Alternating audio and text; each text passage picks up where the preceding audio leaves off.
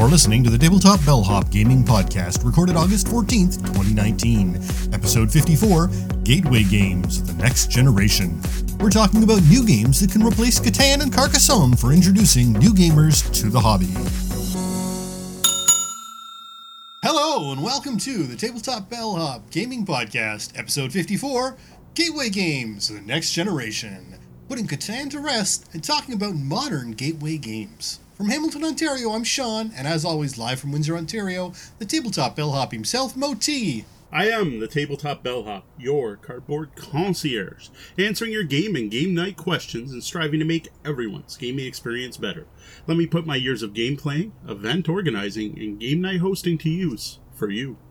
I'd like to welcome everyone here in the lobby on Twitch. We start live every Wednesday night at 9:30 p.m. Eastern at twitch.tv/tabletopbellhop and continue on even after the double bell for more off-the-books after show. For those of you who aren't here live, you can listen in on that after show by joining our Patreon.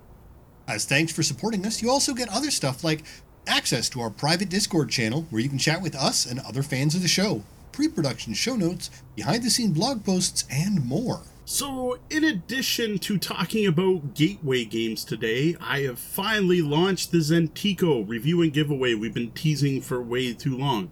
And I'm going to be talking about both Dead Man's Cabal and Sorcerer at some new player counts. And I've finally got some DC Deck Builder back on the table. Nice to hear you're gaming again.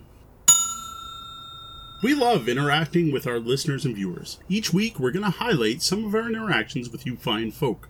We'll share some feedback we've received, comments on our content, and maybe some gaming discussions we've been part of. We want to share what people are saying, both positive and negative. We get better with your comments and suggestions, and if you'd like to let us know something about the show, send your feedback to mo@tabletopbellhop.com and or sean@tabletopbellhop.com. That's SEAN. You can also hit us up on social media, where I can be found everywhere as Tabletop Bellhop, one word. Up first, a comment on our latest Gloomhaven video. This was for scenario number 64, the Underwater Lagoon. Fabian Gret writes, "Every scenario for us, it's like, we're not gonna make it, and mega super close win on the last turn." Well, thanks, Fabian. We've been seeing that quite a lot often from the Bellhops group as well. It seems like during about the second room, they've all but given up hope, but keep pushing through, and then they edge out a win in the end. Yeah, it's Tori's trust in us, I think, is what keeps us going to the end. If Tori says we're doomed, then we're usually actually in trouble, but he's usually the one that is very much the optimist of our group. Well, now Matthew commented on our Raiders of the North Sea review. "I saw this game today while I was out looking for Champions of Midgard. In your opinion, which one is better? I've played Champions of Midgard, but I have to admit it was much like Lords of Waterdeep. I did like the press your luck dice rolling, though. Thank you." Thanks for the comment, Matthew. Now, I do own both games. I still have both in my collection, so that'll say one thing. But the one thing I didn't like about Champions of Midgard is actually what you like about it with the pressure luck aspect. It's the fact that you can spend turns and turns and turns building up your forces, collecting all kinds of dice and making this huge raiding party, only to go out on a raid, roll badly, and lose absolutely everything you built up, where you literally gain nothing for what you just did for the last 5 turns. Now that never happens in Raiders of the North Sea. When you launch a raid, you get the plunder no matter what. Now, there are some raids where dice are involved, but they only affect the victory points you get. You always get the plunder. So even on a bad roll, you still get something. To me, that alone makes Raiders a more fun game. And if you check out the review and read through it, there's a lot of other things I also really like about Raiders. And just overall, I'm actually at the point where I'm considering selling my copy of Champions of Midgard, because they are very similar games, especially thematically. Alright, up next, it seems someone found our Masters of the Universe review. That is a role-playing game from FASA. And stop right now. Yes, I said FASA. Yes, I said Master of the Universe. And someone out there is like, oh my god, I gotta have it. Just stop. Eric Indigo commented on the review itself to say, "It's unfortunately true. It's incoherent. Thanks for this advice. The pieces are fun, but one would have to use an actual solo RPG like 4 Against Darkness to make use of them." Well, thanks, Eric. See, we're not the only ones. Really, do not buy this turd. Now, last but not least, we've got an amusing comment on our last podcast episode where we talked about how to pick what games to play. Stuntman on Pluspora wrote, someone should make a board game about picking a board game to play with your group. Well, thanks, Stuntman. No, what's interesting, though, is I've already got a board game to determine who the start player is. I've got another board game to play with a tiebreaker, and both are from Bezier Games. So, hey, Bezier, are you listening? Because where's our pick a game game? Because it's right up your alley.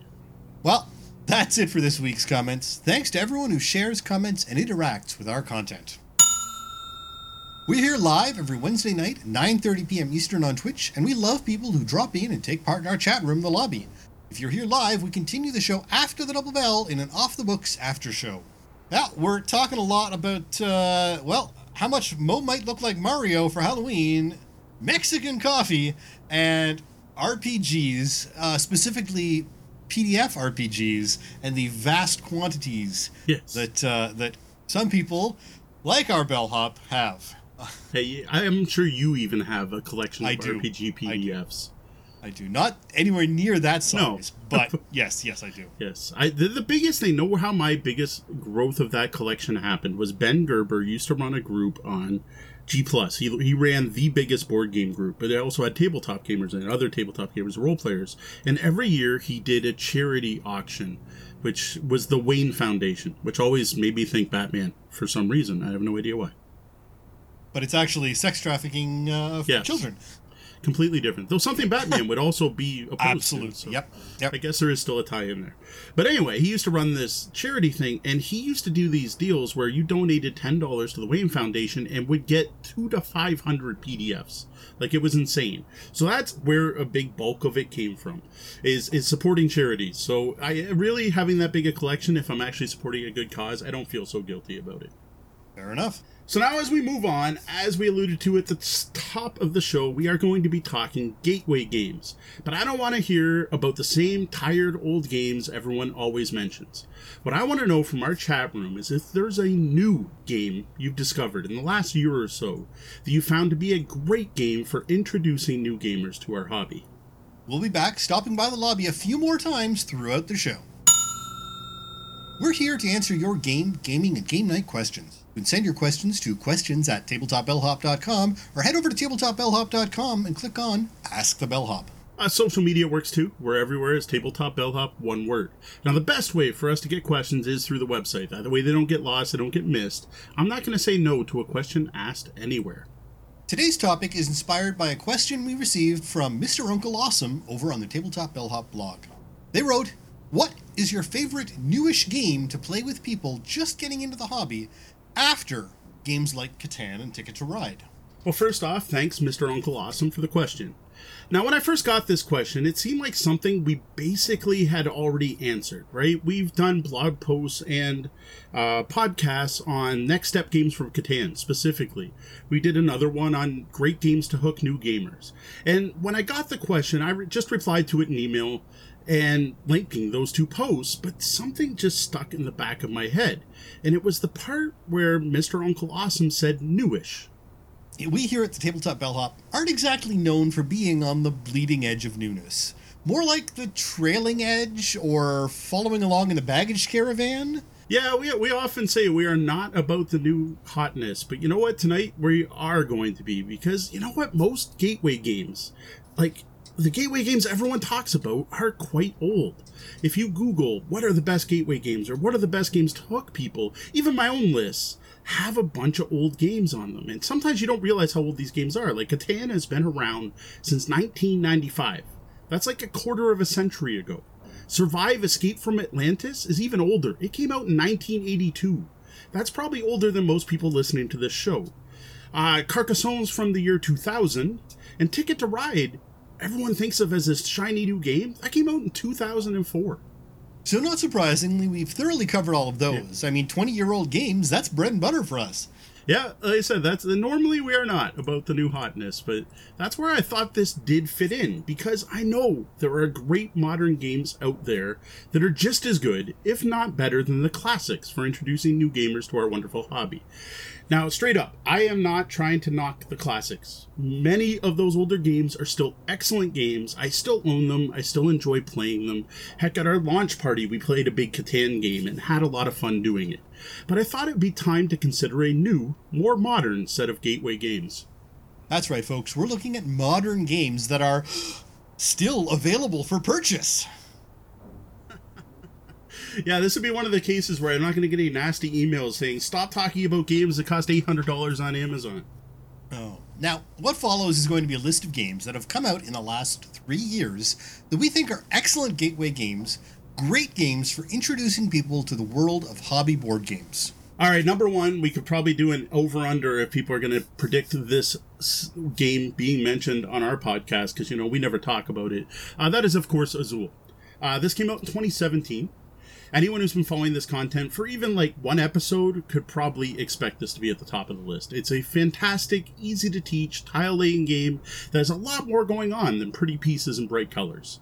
I have found very few people who don't enjoy Azul, and that includes gamers and non-gamers alike. Plus, I find the abstract nature of the game actually finds it very approachable to non-gamers, because non-gamers are often scared off by highly thematic and complex-looking games. Yeah, so I learned this game in 15 minutes on a small round at a coffee shop. It's just that easy to bring new people into this game. Yes, I've got some board game XP under my belt, but still, so I'd call it half an hour at a board game event, and it's still a really easy teach for anyone. Yeah, and that was Azul. And just a note for our moderator, is it possible for you to grab the list of games I see streaming by in our chat room to throw them at the end of our topic so we can give off a list of what our chat room came up with? Up next is Sagrada. This also came out in 2017, and it's probably why you hear Azul and Sagrada compared so often. This is another abstract drafting game that I would say is a step up from Azul in complexity and just a step more difficult to learn. Maybe even half a step, but just a little bit more complex. In Sagrada, players are drafting dice, using them to build a stained glass window. Dice need to be placed on a grid so that no dice of the same color or number are next to each other. In addition, you're trying to match a specific pattern, which is unique to each player, which is determined at the start of the game.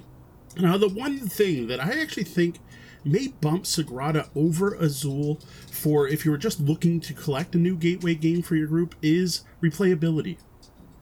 There are more random elements in Sagrada, including selecting starting patterns, which tools are in play, and which scoring cards comes up.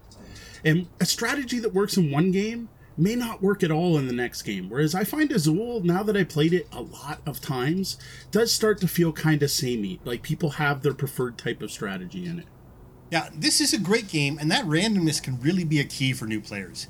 It can be daunting to sit down with an old pro who may know all the angles and best moves of a game like Carcassonne or Catan, but with Sagrada, there are just too many potential patterns, so everyone starts off that little bit more evenly. Yeah, I definitely agree with that. Sagrada, that random factor is a really nice touch that also keeps the game fresh. Up next is a newer one.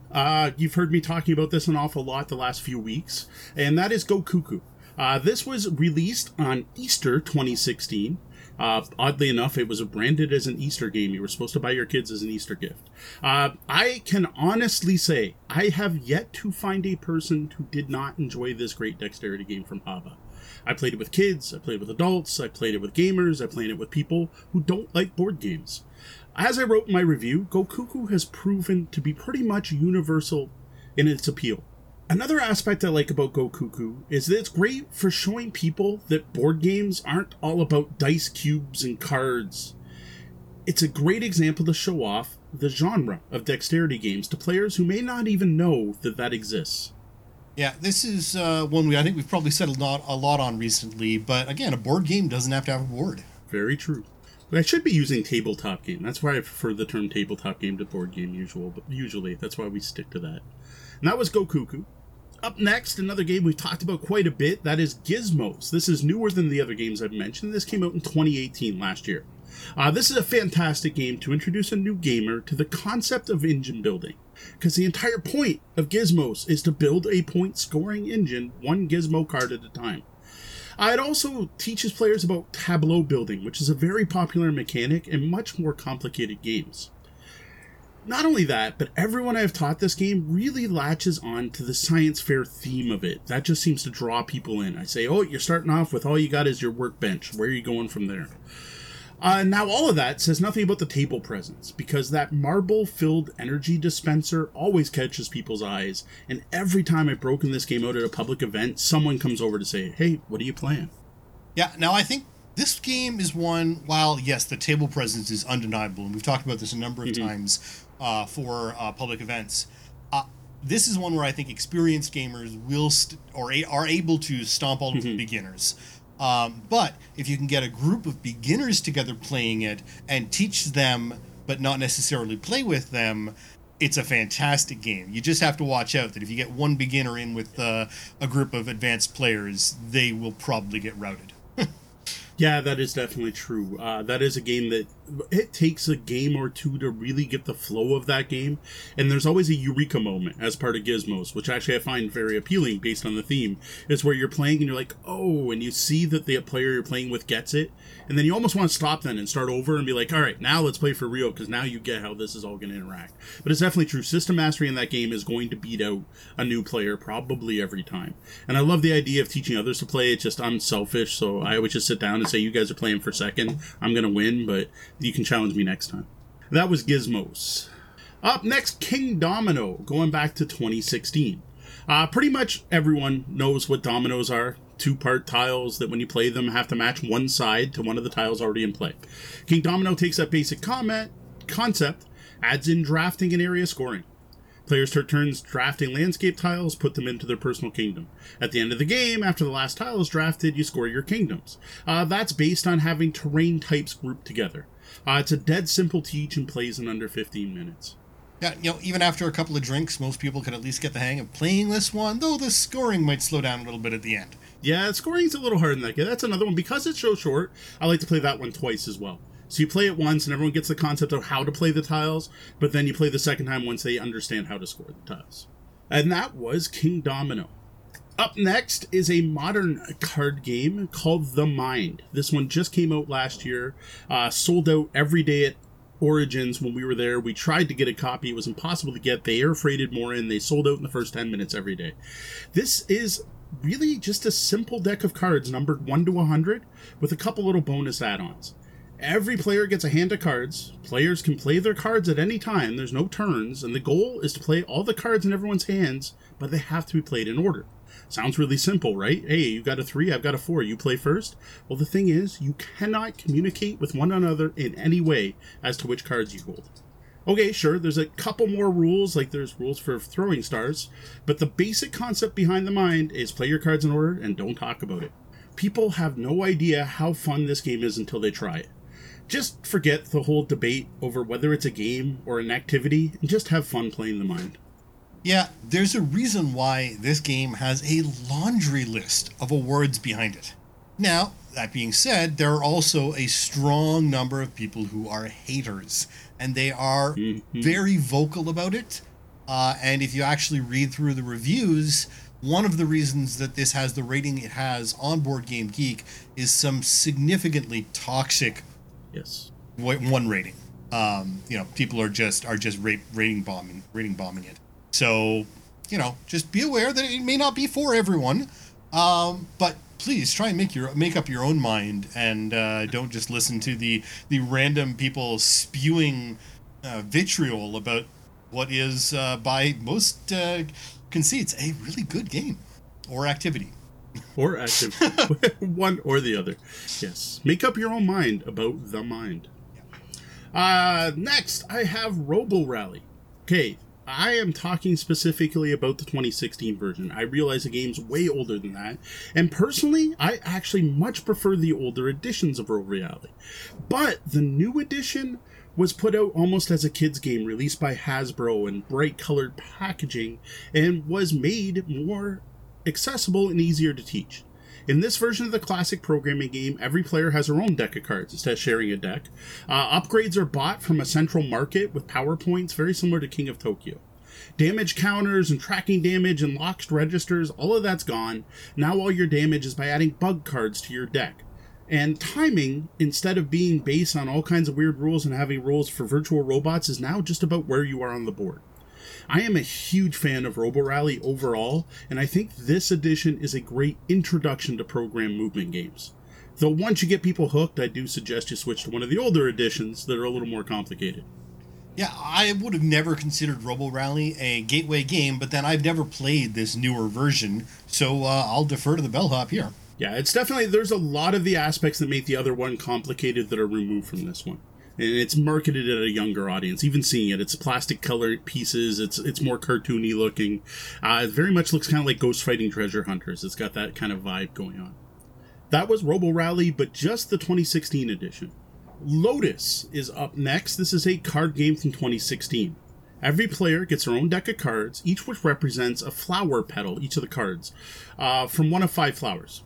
Each turn, players play 1 or 2 petals from their hand, trying to complete full flowers. Each flower type requires a different set of petals, starting with 3 petals for an iris up to 7 petals for a lotus. Now, in addition, players play guardians, which are represented by little wooden meeple bugs, like there's a caterpillar and there's a butterfly and that. They're very cute. And you're going to put those onto the developing flowers, and then they're going to score points when the flowers are completed using area majority. Whoever has the most guardians is going to score the points for the completed flower. Lotus is one of the most beautiful games in my collection, fairly simple to teach, but just that step above, say, like a casual card game. It's got enough little gamer elements in there that I think it's a great gateway game. Now, this one seems to sometimes suffer from an imbalance where a poor player can hand it off to a more skilled player and kind of throw things off. Is that something you've seen in your plays, or...? To be honest, it has been a while since I played it, but what I have seen happen is people get too focused on completing the flowers, and you don't score for completing flowers, you score from having guardians on completed flowers. So if people are more worried about just filling in the flowers, but they're doing it where other people have the guardians, yes, an inexperienced player could complete, you could have all your guardians on a thing and they finish it for you. So I could see how that's actually an issue, but I think it's just a matter of when you teach the game, explaining what the focus is. That yes, making the beautiful flowers is nice, but the way you get points is by putting your bugs on the flowers. That was Lotus. Up next is probably the newest game on the list, and that is Chocolatiers. This card drafting tile laying game just came out at Origins. I don't even think it was released to the public when I got a copy of it. It was given to me for review purposes. So far, Chocolatiers has proven to be an excellent, easy-to-teach filler game with a deceptive level of depth. This is one of those games where you start playing and you have an oh moment, and then 3 turns later you have an oh moment, and then you're like, oh, at the end of the game. This is from the designer of Valeria Card Kingdoms, and despite being a very different game in both style and gameplay, is just as excellent. Players are chocolatiers using chocolate cards and reserving boxes of chocolates, trying to produce the best chocolate sampler they can. Yeah, now we talked about this one a little bit last time, and how some of the possibilities that it may not really have a lot of long-term playability for the hardcore hobby gamers, but that being said, it really is a fantastic intro game and maybe worth having in your collection if that's the kind of game you find yourself in, or position you find yourself in, having to bring new people in or teach new people. It might just fill that niche nicely. That was Chocolatiers from Daily Magic Games. Up next, Copenhagen from Queen Games, came out 2019. I'm not sure if it came out at Origins, but they were definitely showing it off at Origins. Pretty sure it was released then. Now, I'll admit, I did not pick this up because I found it too light for my personal tastes, but I do think it would be an awesome gateway game. In Copenhagen, players are drafting cards, very Ticket to Ride style, which they're going to use to buy polyominoes. So you put in 3 red cards to get a 3 square polyomino. You put in 6 blue cards to get a 6 square polyomino. You're going to use those to build apartment buildings, very Tetris style. Like, you can't have a free-floating brick. They would fall down. Points are awarded for completing rows and columns, with bonus points awarded if the row or column is full of windows. There are some bonus tiles that have special actions that can be gained as well. Now, I have seen this game go over really well with a wide mix of players. I didn't get it at Origins, but while I was there, Chris Nizak bought a copy, and he kept bringing it out to events and playing it in front of me, and everyone he taught it to seemed to be really digging it.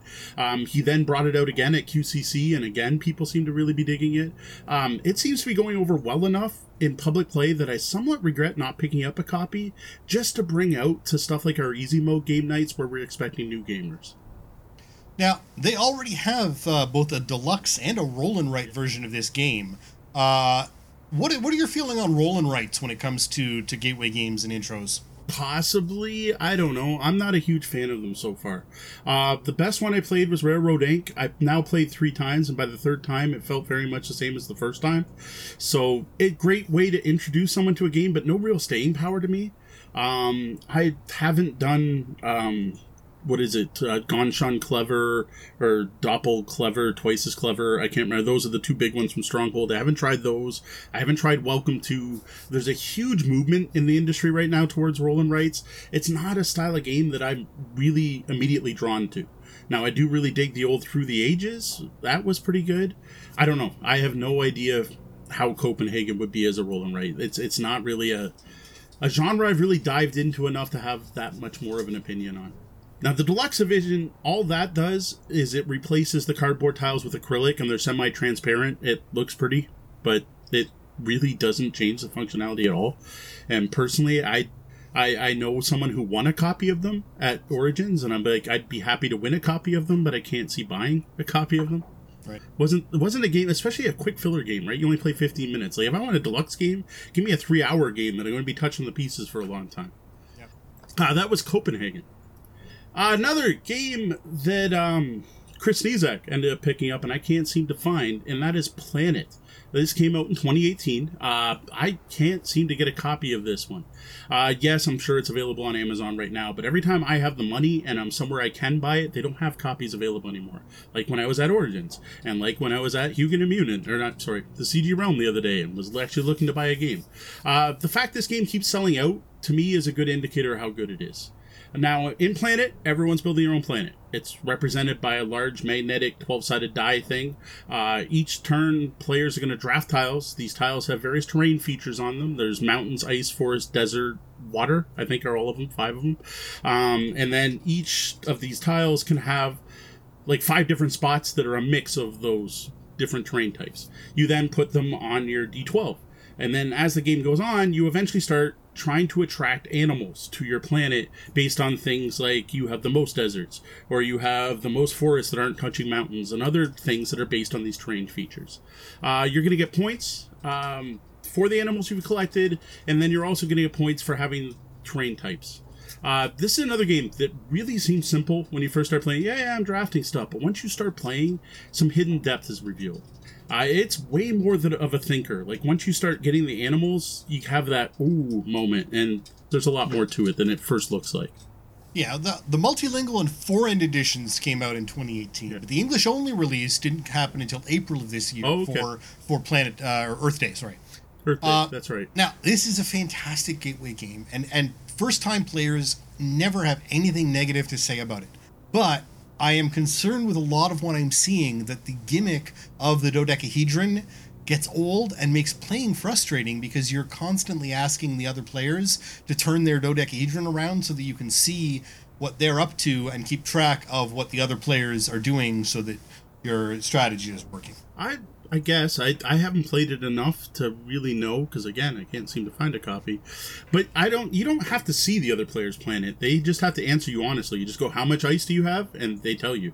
Well, but again, it's, if everyone's trying to sort of keep everything in their mind, it's easier to look, and in most games you can glance over another person's player board and see what's going on, whereas this you actually have to ask those questions or ask them to turn it around or whatever. And so, as fantastic as the gimmick is, and as much as it really gets the feeling of Planet across, again, some people are saying that it gets frustrating after a while. So the other thing, though, is I find the Planet really makes your brain think a different way. For yourself, not even worrying about the other players. Like, I can see that complaint, but having the ball and trying to rotate it to count your own, so there's something about that adds a new level to the game that you don't get from anything else. And I actually really like that aspect of, oh wait, where do I have that? Oh, I thought I had a lake going. Like, just focusing on your own. And I think that's part of the fact that I haven't played it that much, is I'm still at the point, like, even when you first learn Azul, all you're worried about is where your own tiles are. And then you get to that next level of Azul where you're, like, worrying about where the opponent's tiles are. And you get to that third level of Azul where it's often more about what the other players are doing than what you're doing. And I think Planet may have that, where I'm still at the looking at my own ball part. Yeah. No, there's definitely something about the geometry of it and the fact that you can't replicate that properly on a flat surface. Like, there's a reason they went to this shape, and it makes sense both thematically and as a as a concept. But again, because it's a game where you do need to eventually, once you get into the rhythm of it, start paying attention to what other players are doing. It's just that little problem aspect. Yeah. If I can ever find a copy, I'll tell you if we've ever run into that problem ourselves. And yes, like I said, I can probably go buy a copy full price, but I only buy games at certain times during the year, and at those times, I couldn't find a copy. That was Planet. The final game on my list. We mentioned this one surprising amount on the show, which is weird, because I like it, I play it. I don't play it a lot. That is Kodama the Tree Spirits, which came out in 2016. In Kodama, you're building a tree, but the tree is going to be a home for the tree spirits, Kodama. The goal is to build a tree that is the most healthy, lush, and appealing to the tree spirits you have. Players do this by drafting cards representing branches of the tree. Each card's going to have 3 features on it. These could be the same or different features, and they include things like stars, clouds, worms, mushrooms, flowers. I don't remember them all. I think there's like 8 different ones. At the start of the game, though, you get a random set of Kodama cards, and these tell the players what their personal tree spirits want to see. And at the end of each season, you have to play one of those cards. So you kind of are trying to build to make those Kodama happy. So kind of neat tie-into theme there. Now, the Kodama will want different things. Like, one might want a tree with lots of branches that have tons of mushrooms, where another one wants a tree with as many flowers but wants them close to the trunk, and so on. Kodama is another game that just looks gorgeous on the table, and I find the theme really appeals to a lot of non-gamers. Just that the anime look to it, and anyone who's a Miyazaki fan is instantly drawn to this game. Well, and if you hold off a little bit, if you don't have a copy, there's a 3D version of the game that's already been through its Kickstarter. It succeeded, finished in July, and he's planning on having copies of it at Essen in October, so it could be hitting the shelves even by Christmas. See, that one, I don't know. That can't work as well as the cards, at least for your ability to build different things. I looked at that Kickstarter, I considered it for how much I do dig Kodama, and I gotta admit, it seemed kind of gimmicky to me. That one, I'm going to be waiting for reviews to see how well it actually works. What's interesting is he actually had to shut the Kickstarter down at one point because there is a 3D printing company called Kodama 3D. Ooh. And he actually had to pause the Kickstarter, go into some negotiations of some sort, and then eventually the Kickstarter happened again. Yeah, always Google your name before going forward with your project. Well, I mean, he was locked in with Kodama, right? I mean, he's got whatever for Kodama, but adding that 3D apparently makes a big difference. Yeah. I think Kodama is actually like a Japanese word for tree spirit, too. Like, I don't think it's just the name of the game. Possibly, but the game is the only thing that comes up when I Google it quickly. All right.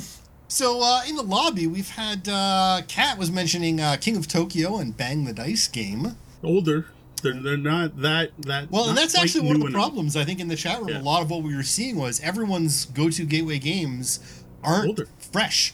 Exactly. They're all a little older. It's again, partially because I think we've become hobby gamers. We aren't looking for the gateway games right now, so we've all sort of graduated to more advanced games and may not even be aware of what those gateway games are out right now. There's enough of those gateway games that I have a ton of fun with. Like, how much fun are we having with Go Cuckoo, and how often have we played Azul recently, right? Sagrada Stew is great. There's very few, I'll admit, there's very few on that list that I moved on from. Like, Copenhagen is a perfect example of a game I played and went, nah, this is just a little too simple for me. So it does happen. So in some ways we moved on. What else do we have? So, Major Kayla is mentioning Ruin and Sword and Skull, which are definitely on the older side. Definitely old, yeah. Now, Codenames, depending on which version, that I was going to say, Codenames Pictures, I almost put on the list. I was close. Codename Pictures did come out in the last 3 years, and then saw Marvel and Harry Potter editions, and that are new enough. Yeah. I considered it, but then I'm like, Codenames is 2015. So I mean, I'll give Major Kayla that one. Yeah, for party games, I think Codenames is really a fantastic entry. Fire in the Library for 2019. Okay. Press Your Luck game. Didn't know that one myself. It's Red Meeple Ryan has Jamaica and Favor of the Pharaoh. Okay, I don't know what happened with me in Jamaica. Everyone seems to love this game. I only played once. It was at the Green Bean downtown, so that kind of dates how long ago it was. It was Scott Huell's copy, and I hated it. Like, I really did not enjoy that game. I don't know. Scott's a good game teacher, so I don't think it was a bad teach. Maybe we played with some, I don't remember who else was playing. I think we played 4 players. It's a race game with some push your luck aspects, and you're fighting, and there's some neat mechanics for which ship's in order and how to fight. I just didn't like it. It looked awesome. The entire game is a treasure chest, and you open it up. That was really cool, but I did not like Jamaica, so I couldn't recommend that one. How many did you play with? I think it was 4. I honestly, I said this goes back to the green bean downtown. So right. Interestingly, they strongly recommend it as a 6-player game. Oh, definitely not 6. Game Geek. So it is like the it might have been 3 over and above the 6 is the most highly recommended player count on that. Okay. So. Yeah, that could have been it. I almost feel like I should give it another shot, but I think Scott actually ended up selling it after that because he didn't have a very good experience either. So I remember he was excited. He's like, "Oh, I got Jamaica," and I'm like, "All right, what's Jamaica?" He's like, "Oh, it's this race game and pirate race game," and we played it, and I was like, "Oh." And then I kind of looked at Scott, and Scott's like, "Did you enjoy that?" And I'm like, "No." He's like, "Yeah, I didn't really enjoy it either." Yeah, apparently, yeah. So and Ryan's saying 5-player for Jamaica is good enough. 4, 5, and 6 are the recommended, and I think we might have done with 3. Yeah, and see 1, 2, and 3 are apparently like 2 and 3 are just don't bother. Counts. Yeah, so that's may be what happened with us. If anyone local's got Jamaica, bring it out to easy mode this weekend or the CG realm on the 24th. I'll play it, especially the 24th. I'll have lots of time to game on the 24th. And then Ansha Games is curious what you think of New Frontiers, the Race for the Galaxy board game, as a gateway game. Ooh, it's rough. There's a lot. That's a lot of action selections. You're picking, there's more than Race for the Galaxy. So there's 5 in Race for the Galaxy? Add 2 more, because now you have to worry about money, because you don't have a hand of cards to use as money. Now buying, and then having to look at that board of developments? No, I don't think so. That would just be overwhelming. Because you have a board of every development in the game. So think of Race for the Galaxy with every development laid out in front of you. And going, all right, you have $2, what do you buy? No, I can't see it. Now, I personally think it might be, as the teacher said, a good intro to Race for the Galaxy for a gamer who's played Puerto Rico, say, or something else with action selection, or Quests of Valeria, maybe. But I don't think straight off the bat. All right, well, that's going to wrap up our list of modern gateway games.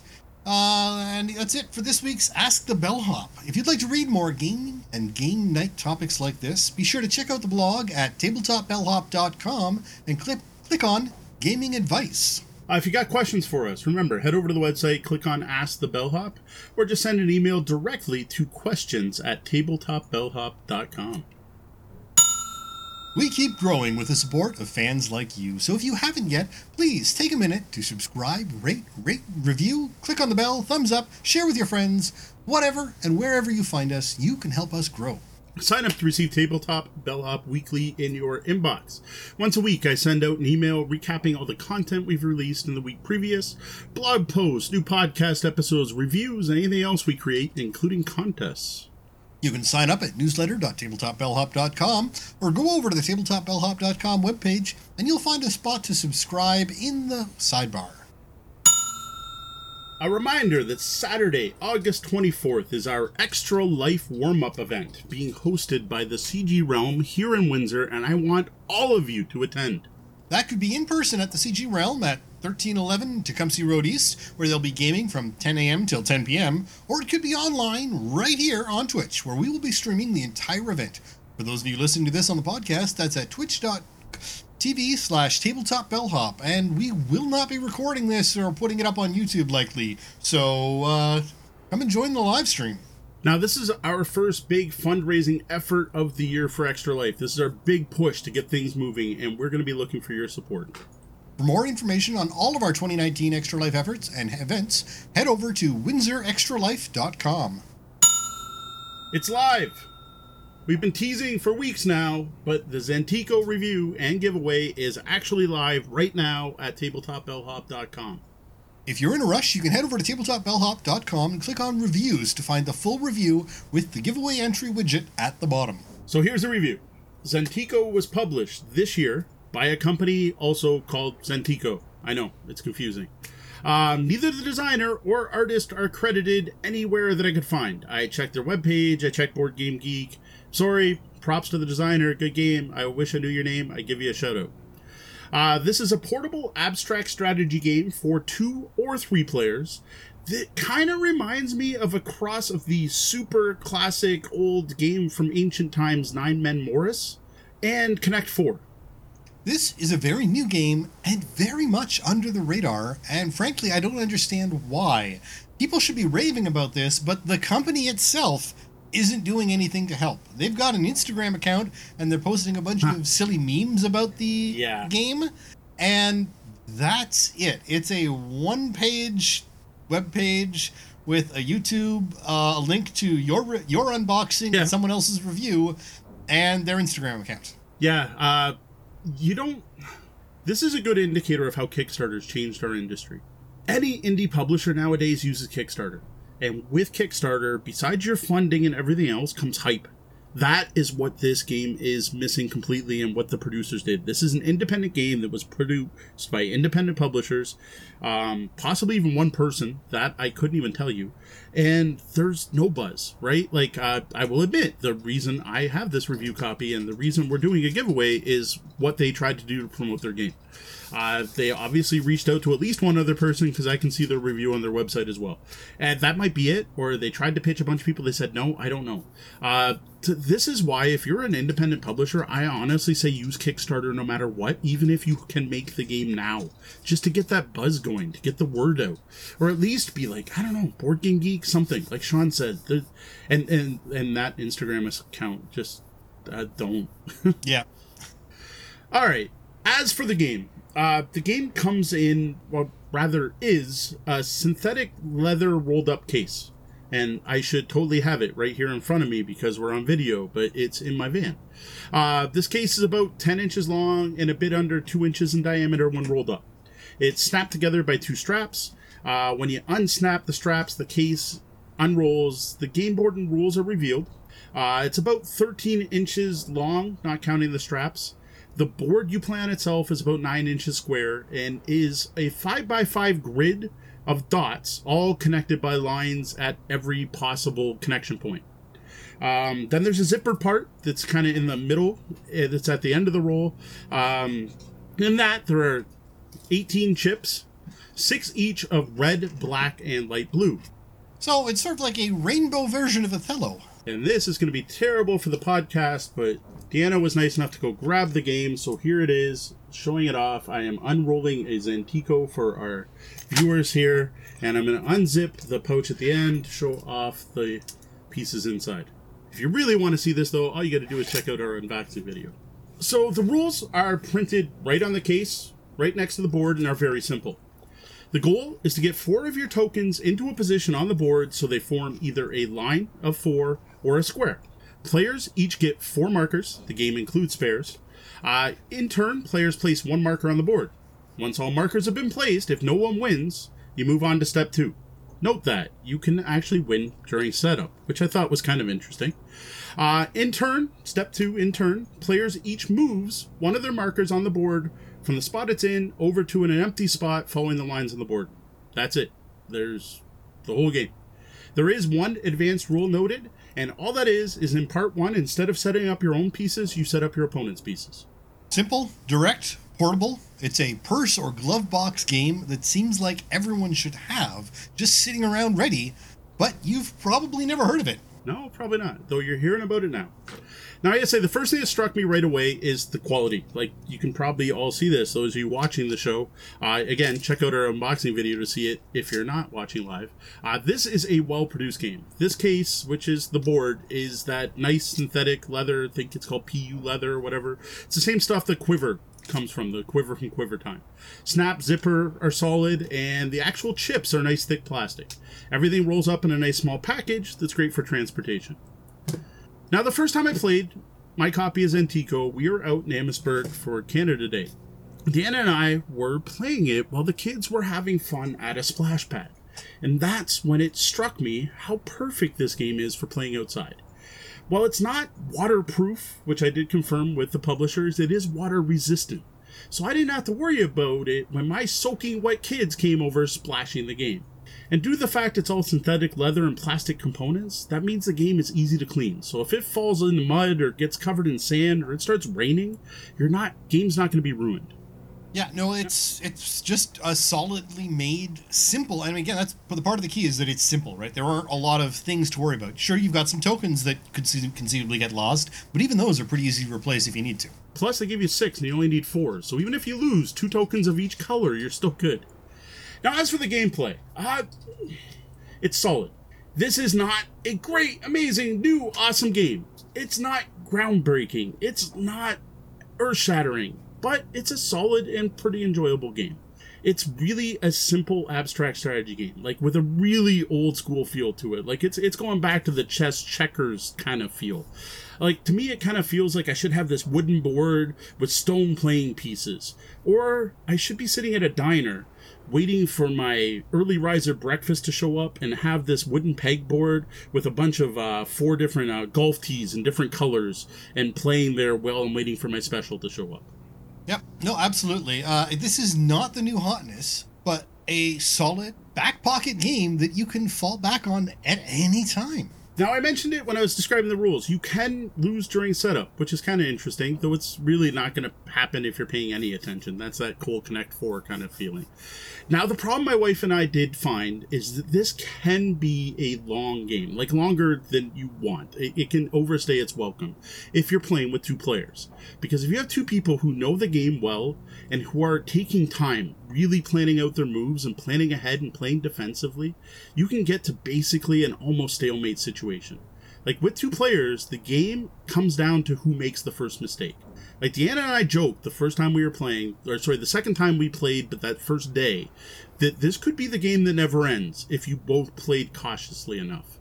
Tic-tac-toe, but without the forced ending. Yeah, exactly. Now, what we did find on later plays is this game really shines with 3 players. Once you add a 3rd player to the game changes both tactically and strategically. Like, for one, it was much easier to predict what our opponents were doing, but even more so, there were ways to set up situations where you could force one of your foes to make a move, or else they let the other person win, which I thought was a really neat flow. There's definitely more thinking, and not once did we run into a game that just kept going on too long. Yeah, interestingly, along with other limited details on the game on Board Game Geek, again, the limited details on it everywhere. Yeah. But on Board Game Geek, they only listed as a 2-player game, but the lone reviewer of the game does comment on how it's a better game with 3. So. Oh, they noted it was a better game too. I'll admit I didn't read the other review because I didn't want to be biased by it. Now, I actually wrote Zentico about, that's the company, not the game. I wrote Zentico about Zentico, about the 2-player game problem and how, like, my wife and I were thinking, if we got good at this, we could just play this forever. And they did have a couple of fixes, which they said they're planning on adding to their website sometime.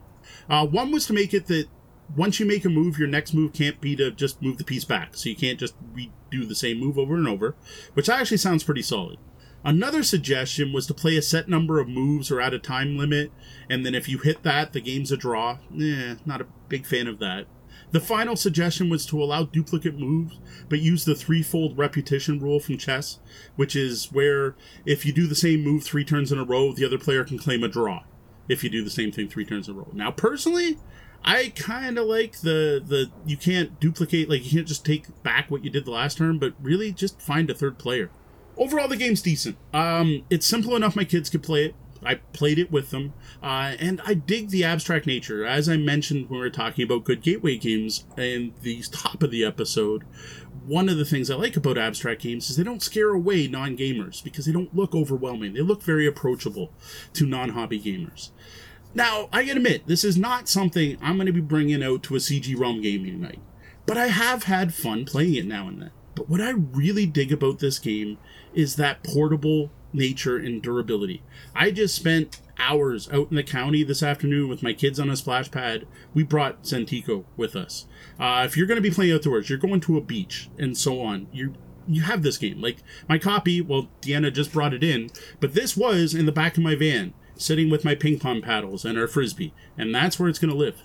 Now, you can find a full version of this review, including an unboxing video, over at tabletopbellhop.com. Along with that review, you can find our giveaway.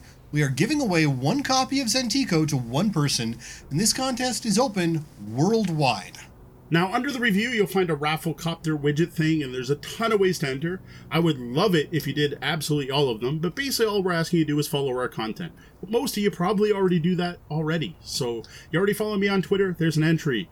You like our Facebook page, there's an entry.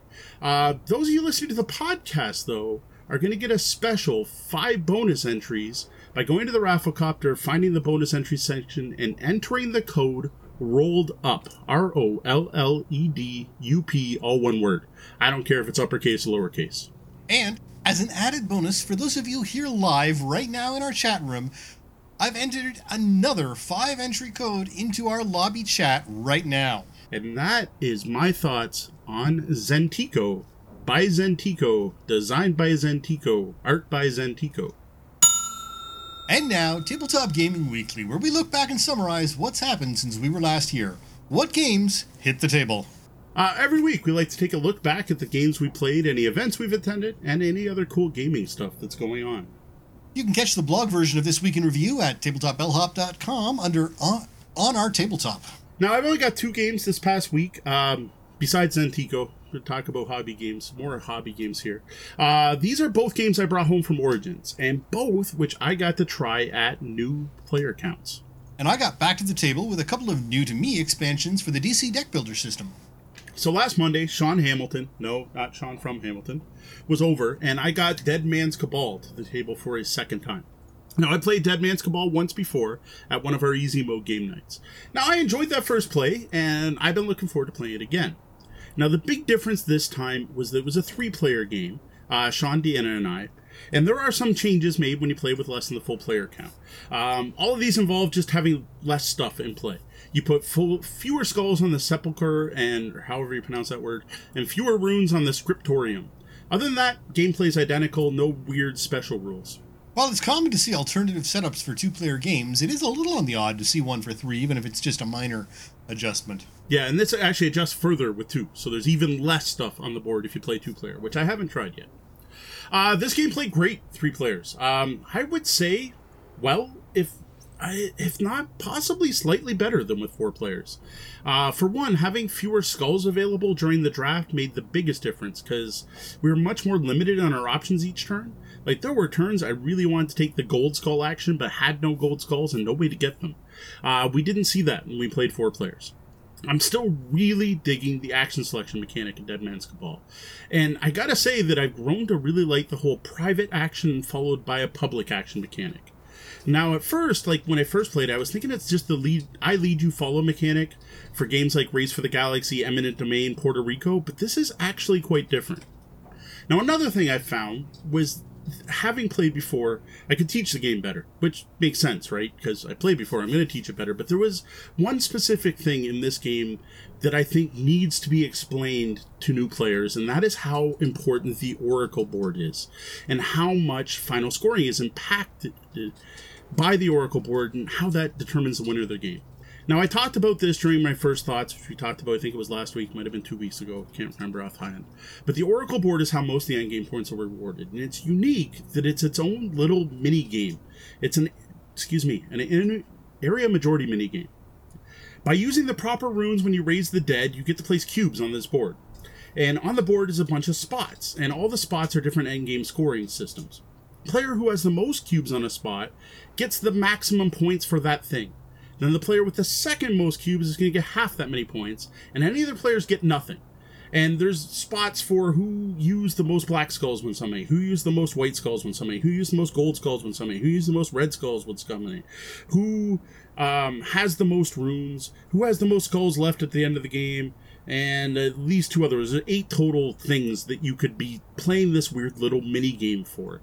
And it is really opaque the first time you play. You just will not see this. It is not clear how much this weird little bidding area control part of the game actually impacts your final score.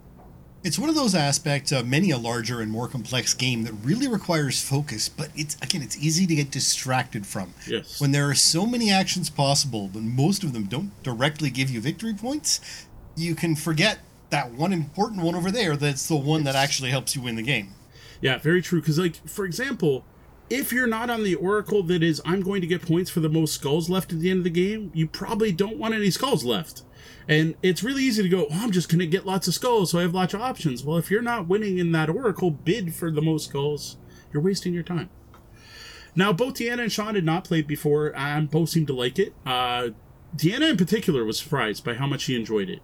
She could probably explain more in the chat, but she had taken a look at this game at Origins 2019 and actually watched a demo while I was begging Jonathan Gilmore to give me a review copy.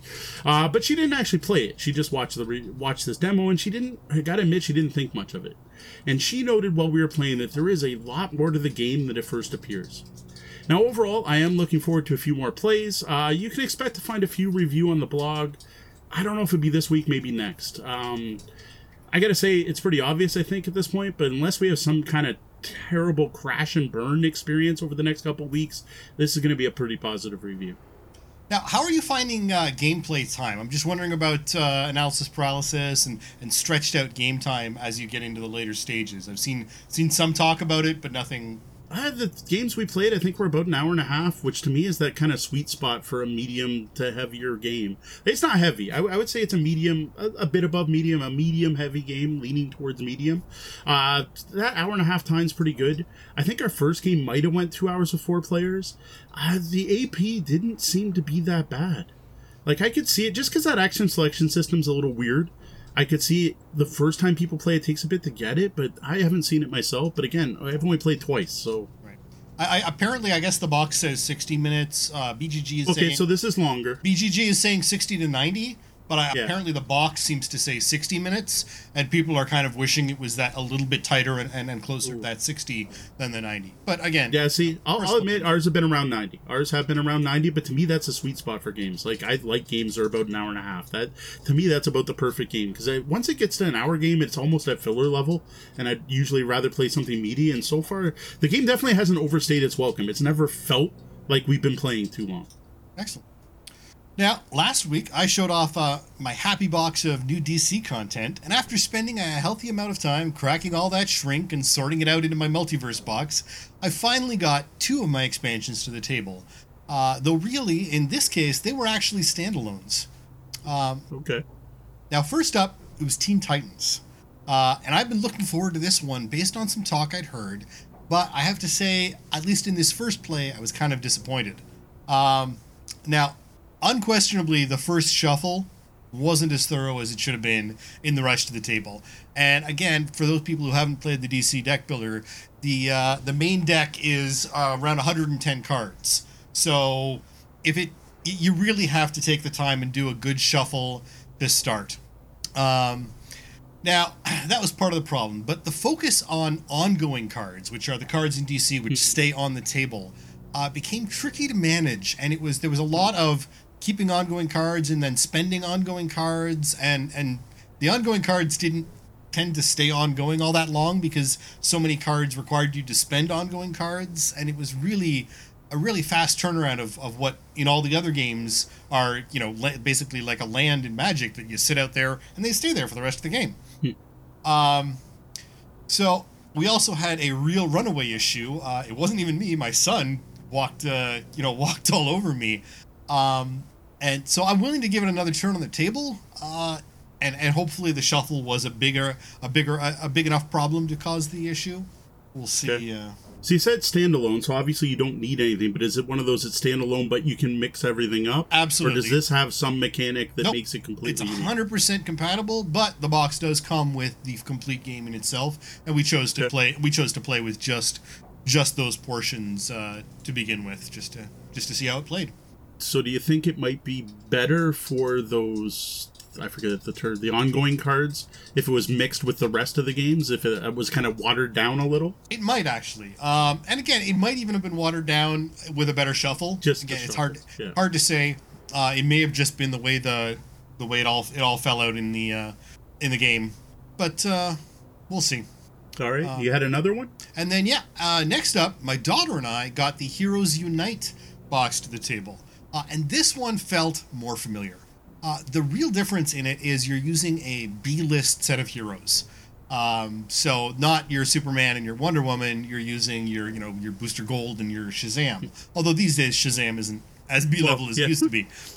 And now the composition of the main deck, interestingly, is weighted towards hero and villain cards more than superpowers and equipment. Okay. Which I thought was a nice little thematic shift. It's not a huge deal, but it's enough of a shift. Whereas in the main deck, it's really equipment and power heavy because Batman and Superman are equipment and power heavy.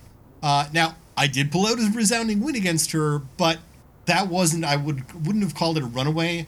I think if we'd had a couple of extra villains, we chose the basic 8 to start with. If we'd played a 12 villain game, she could have come back and taken it because her deck got up to speed a little bit later than mine, and that was really all that happened there. Sounds fair.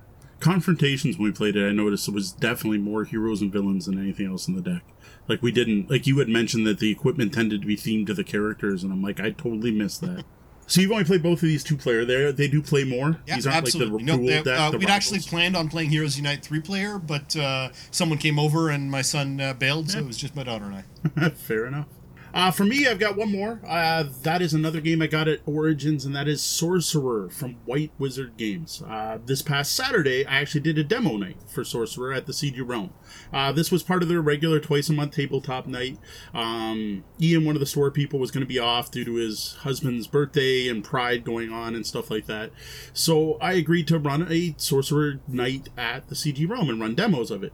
Now, what was cool is I showed up, and local gamer Steve Singleton also brought his copy, which his was the shiny Kickstarter copy, which, as far as I could tell, didn't look any different, but he had like bonus extra cards and stuff. It didn't look physically any better than mine, which is I appreciate because I missed out on the Kickstarter. What was cool is he was offered to run a second table. So we had 2 games of Sorcerer going simultaneously through the night. Now, I personally only ran 2 demo games. Now, those of you who heard last week's show might wonder why you only ran 2 demos of the game.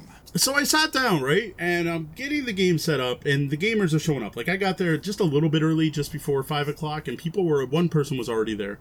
And people started gathering because they knew I was going to be teaching Sorcerer, right? One of the people, Tech, who must be working tonight or else he'd be in the chat room, definitely told me he wanted to play it. So I was ready to sit down, me and Kevin, and I'm going to do a demo of Sorcerer. And I planned to do a short 2-player demo, just like I got from Rob when I was at their booth at Origins. He gave me a little 15-minute kind of show me the game, show me how it works, right?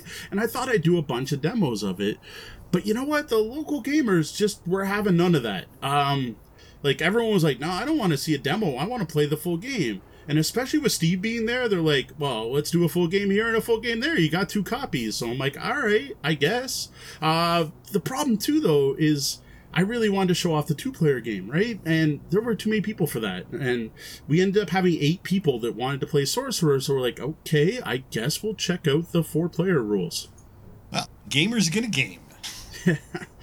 Now, the reason I was hesitant is this game is supposed to be best with 2 players. Everything says this is a 2-player game that happens to have other rules. Board Game Geek has it listed as best of 2. The rules are literally written, this is a 2-player game, and in the back are some variants for 3 or more players. Even Rob from White Wizard Games noted that this was designed to be a 2-player experience, but you can play multiple players, and showed me how it works. To be honest, I actually had to sit there and say, hold on, I'm going to pause setting up the game so I could read the rules, because I hadn't even read the rules to play 4 players. Like, I think I did when I first opened the game, but, like, not anytime recently. So I made it clear to everyone playing, I'm like, oh, hey, look, we're going to play 4 players, but don't, like, let this sway you if it's not great, because the game's supposed to be really good with 2. So just so you know, we're playing without the recommended players here. So no one's going to listen to you after you say, we're going to play. So whether you tell them or not, you know. Fair enough. So I went through the back of the book, and I literally paused the game night so I could read the rules, and I decided I picked the team rules for 4 players. And I gotta say, it played well. Like, well enough that I don't get why everyone seems to be insisting it's a 2-player game, including, like, one of the lead developers. We're playing with 4-player games. You set it up as if you're playing a 2-player game. You're still battling over 3 locations. The winner's the first to destroy 2 of them. Turn order is a little weird. So, like, your team goes, then my team goes, but between the 2 of us, it's the player who has the most actions left that has to go. And if you both have the same actions, then you can actually talk about it and decide who gets to go, which is kind of weird and unique. I've never seen that before. Like, I usually go, I go, you go, you go, you go type of thing, which didn't really work for the podcast because I'm pointing. But it's usually my team, your team, the other person on my team, the other person on your team. It wasn't that. It was your team goes, I go, and you kind of decide who goes sometimes. Hopefully that turn order plays out much more easily than it's described. To be honest, it was actually kind of a highlight of the game, because there was some really neat tactical moments where it made more sense to let one team member go before another, because you were allowed to freely communicate and show each other their cards. And like sometimes it'd be like, oh wait, sometimes it was worth delaying, right? It'd be like, here, you go first, because I want to see what the other team's going to do. And then I can react to what they're doing. Like, it came up during multiple times in both of the games I ran. Now, the other change with teams is that you can have 6 minions, 6 summons, because this is a Magic-style game, battling at each location instead of 4. I gotta say that didn't seem to have a lot of impact, though we did fill most of the zones by mid-game, but I found that when we played 2 players, usually most zones were filled by mid-game, so that didn't seem to impact the 4-player versus 2-player experience. Though it did make cards that affect everything in a zone to be a little more powerful. Not in a game-breaking way, just, hey, these cards are a little better than they would have been in a 2-player game. Now, Steve's demo games also feature 4 players. By the end of the night, both of us agreed we couldn't find a good reason not to recommend Sorcerer at 2 or 4 players. Like, I don't know why everyone on Board Game Geek is saying 2-player only, because it played fine. Now, you mentioned you chose the team rules for the 4-player games. Are there other variants, and are people considering the team rules as a 2-player game because it's 2 teams and not 4 separate players?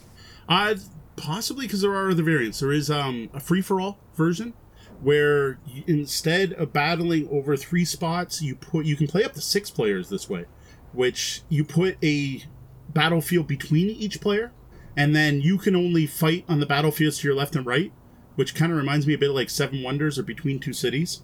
And what happens in that, though, is when a battlefield's destroyed, the battle starts over again, and the person who destroyed it gets 1 point, and the first player out of all up to 6 that gets 3 points wins. It sounds a little weird. I do like the focusing on my left and right. That part sounds kind of neat, but I haven't tried it, so I couldn't tell you any more. And then there was... I think there might have been one other variant. But again, I hadn't even read the rules before we started that game night.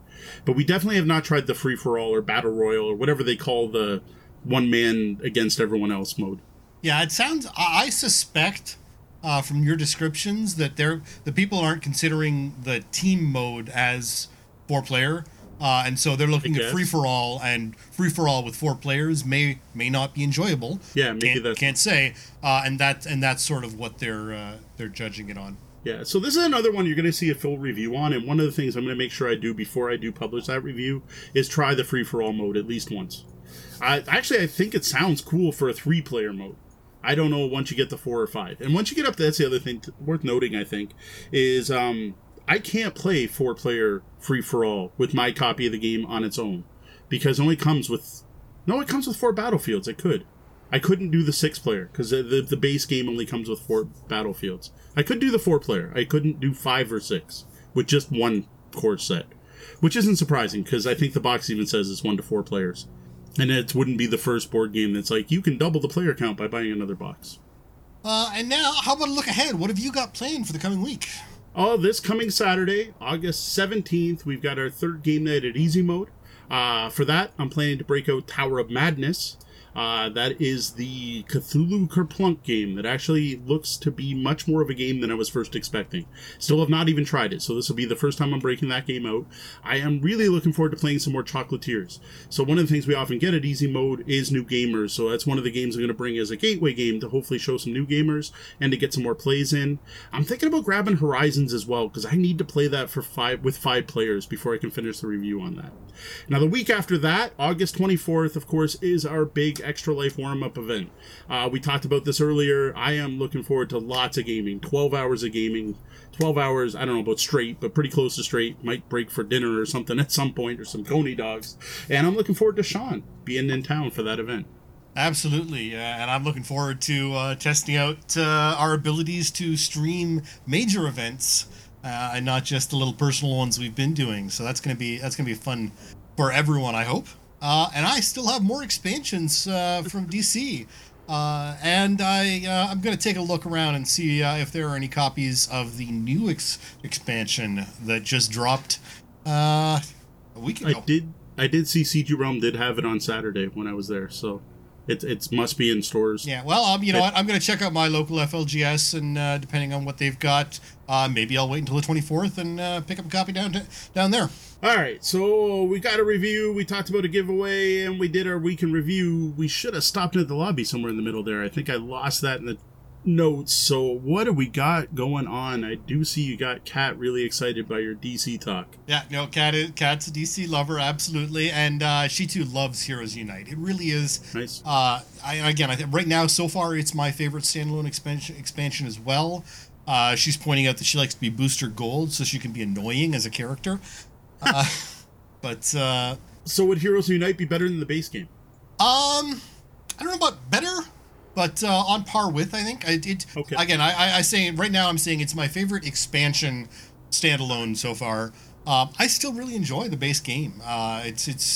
They're close enough that I think that's part of the fun of it, is that they really are closest to being the same game. So basically, if someone was going to get new into it, would those be the two you recommend, and then base it on which heroes they want to play? Yeah, I mean, if you want to play the heavy hitters, get DC, and if you want to play someone a little less familiar to you, hop in there and get Heroes Unite. Absolutely. Very fair. What I would Deanna is looking forward to trying Sorcerer 4-player. We'll have to try and get that. See if we can get something together when I'm down there and do see if we can get a 4-player. Yeah, it's not a bad idea. Or even just the 3 free for all. Yeah, it sounds like I gotta get a 3 free for all in at some point. I don't know about 4 free for all, but at least a 3. NG Games is saying that Sorcerer's got a steep learning curve because of the number of possible combos. Yeah, that's.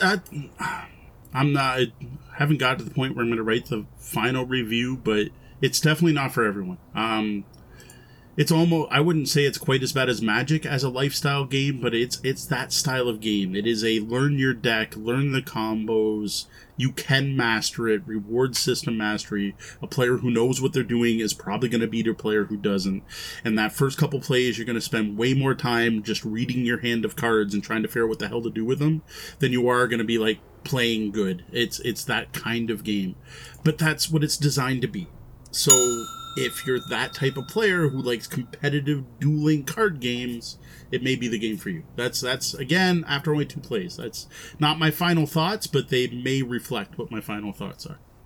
NG Games is mentioning as an honorary mention for Gateway Gaming For the Queen as an intro to that newfangled shared storytelling RPG. She didn't call them newfangled hippie games, but yes. Yeah, I gotta agree.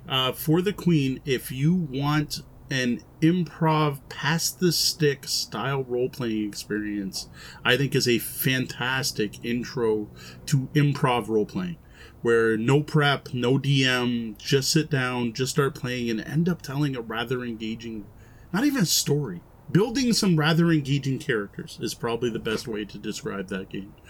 Yeah, Deanna and I had a short chat about that, about how this topic was very board game focused and we should have an RPG version. And then a couple things came up. One, I think that's enough to be a whole other show. And 2, that's not a show I can do. I don't know the new hotness in RPGs. For the Queen, I happen to know about because some great people taught it to me at Queen City Conquest, but I am not anywhere near the cutting edge. Like we talk about not being about the new hotness and being about the new hotness from 2010. When we're talking RPGs, we're talking new hotness from 1985. For, when did Warhammer Fantasy Roleplay come out? I could talk about Warhammer 3rd edition. That's still, I don't know, that came out in year 2000 maybe. I haven't played 5th edition D&D, right? So, yeah, I'm a second ed D&D-er, so. Yeah, see, I couldn't do that show. I think it's a cool topic. We could talk about it, but I definitely won't be talking from a position of expertise, which is what I try to do on this show. I can't do that for RPG. I can't tell you. I probably couldn't even name. Well, I could probably name RPGs that came out in the last 3 years, but Gateway RPG. When did Fate Core come out? There's a Gateway RPG. There, Tales from the Loop came out in 2017. But again, I played it. I haven't read it. I bought it. Yep. No, sorry. The beginner box for Shadowrun 5th edition is not a good Gateway game. I could tell you that. And just don't go near FASA Smash of the Universe. That Gateway Advance doesn't matter. Just don't go near FASA. Yeah, just don't. Someone again is tuned in this late in the show and is like, oh, FASA. Don't do it. Alrighty, thank you, those of you in the chat, for engaging with us tonight. You've been awesome tonight. And now a quick shout out and a thank you to some of our Patreon backers. Their support helps make this show possible. P.S. Goujon, thanks. Andrew Dacey, thank you. Diane Tuzano, thanks, Ma.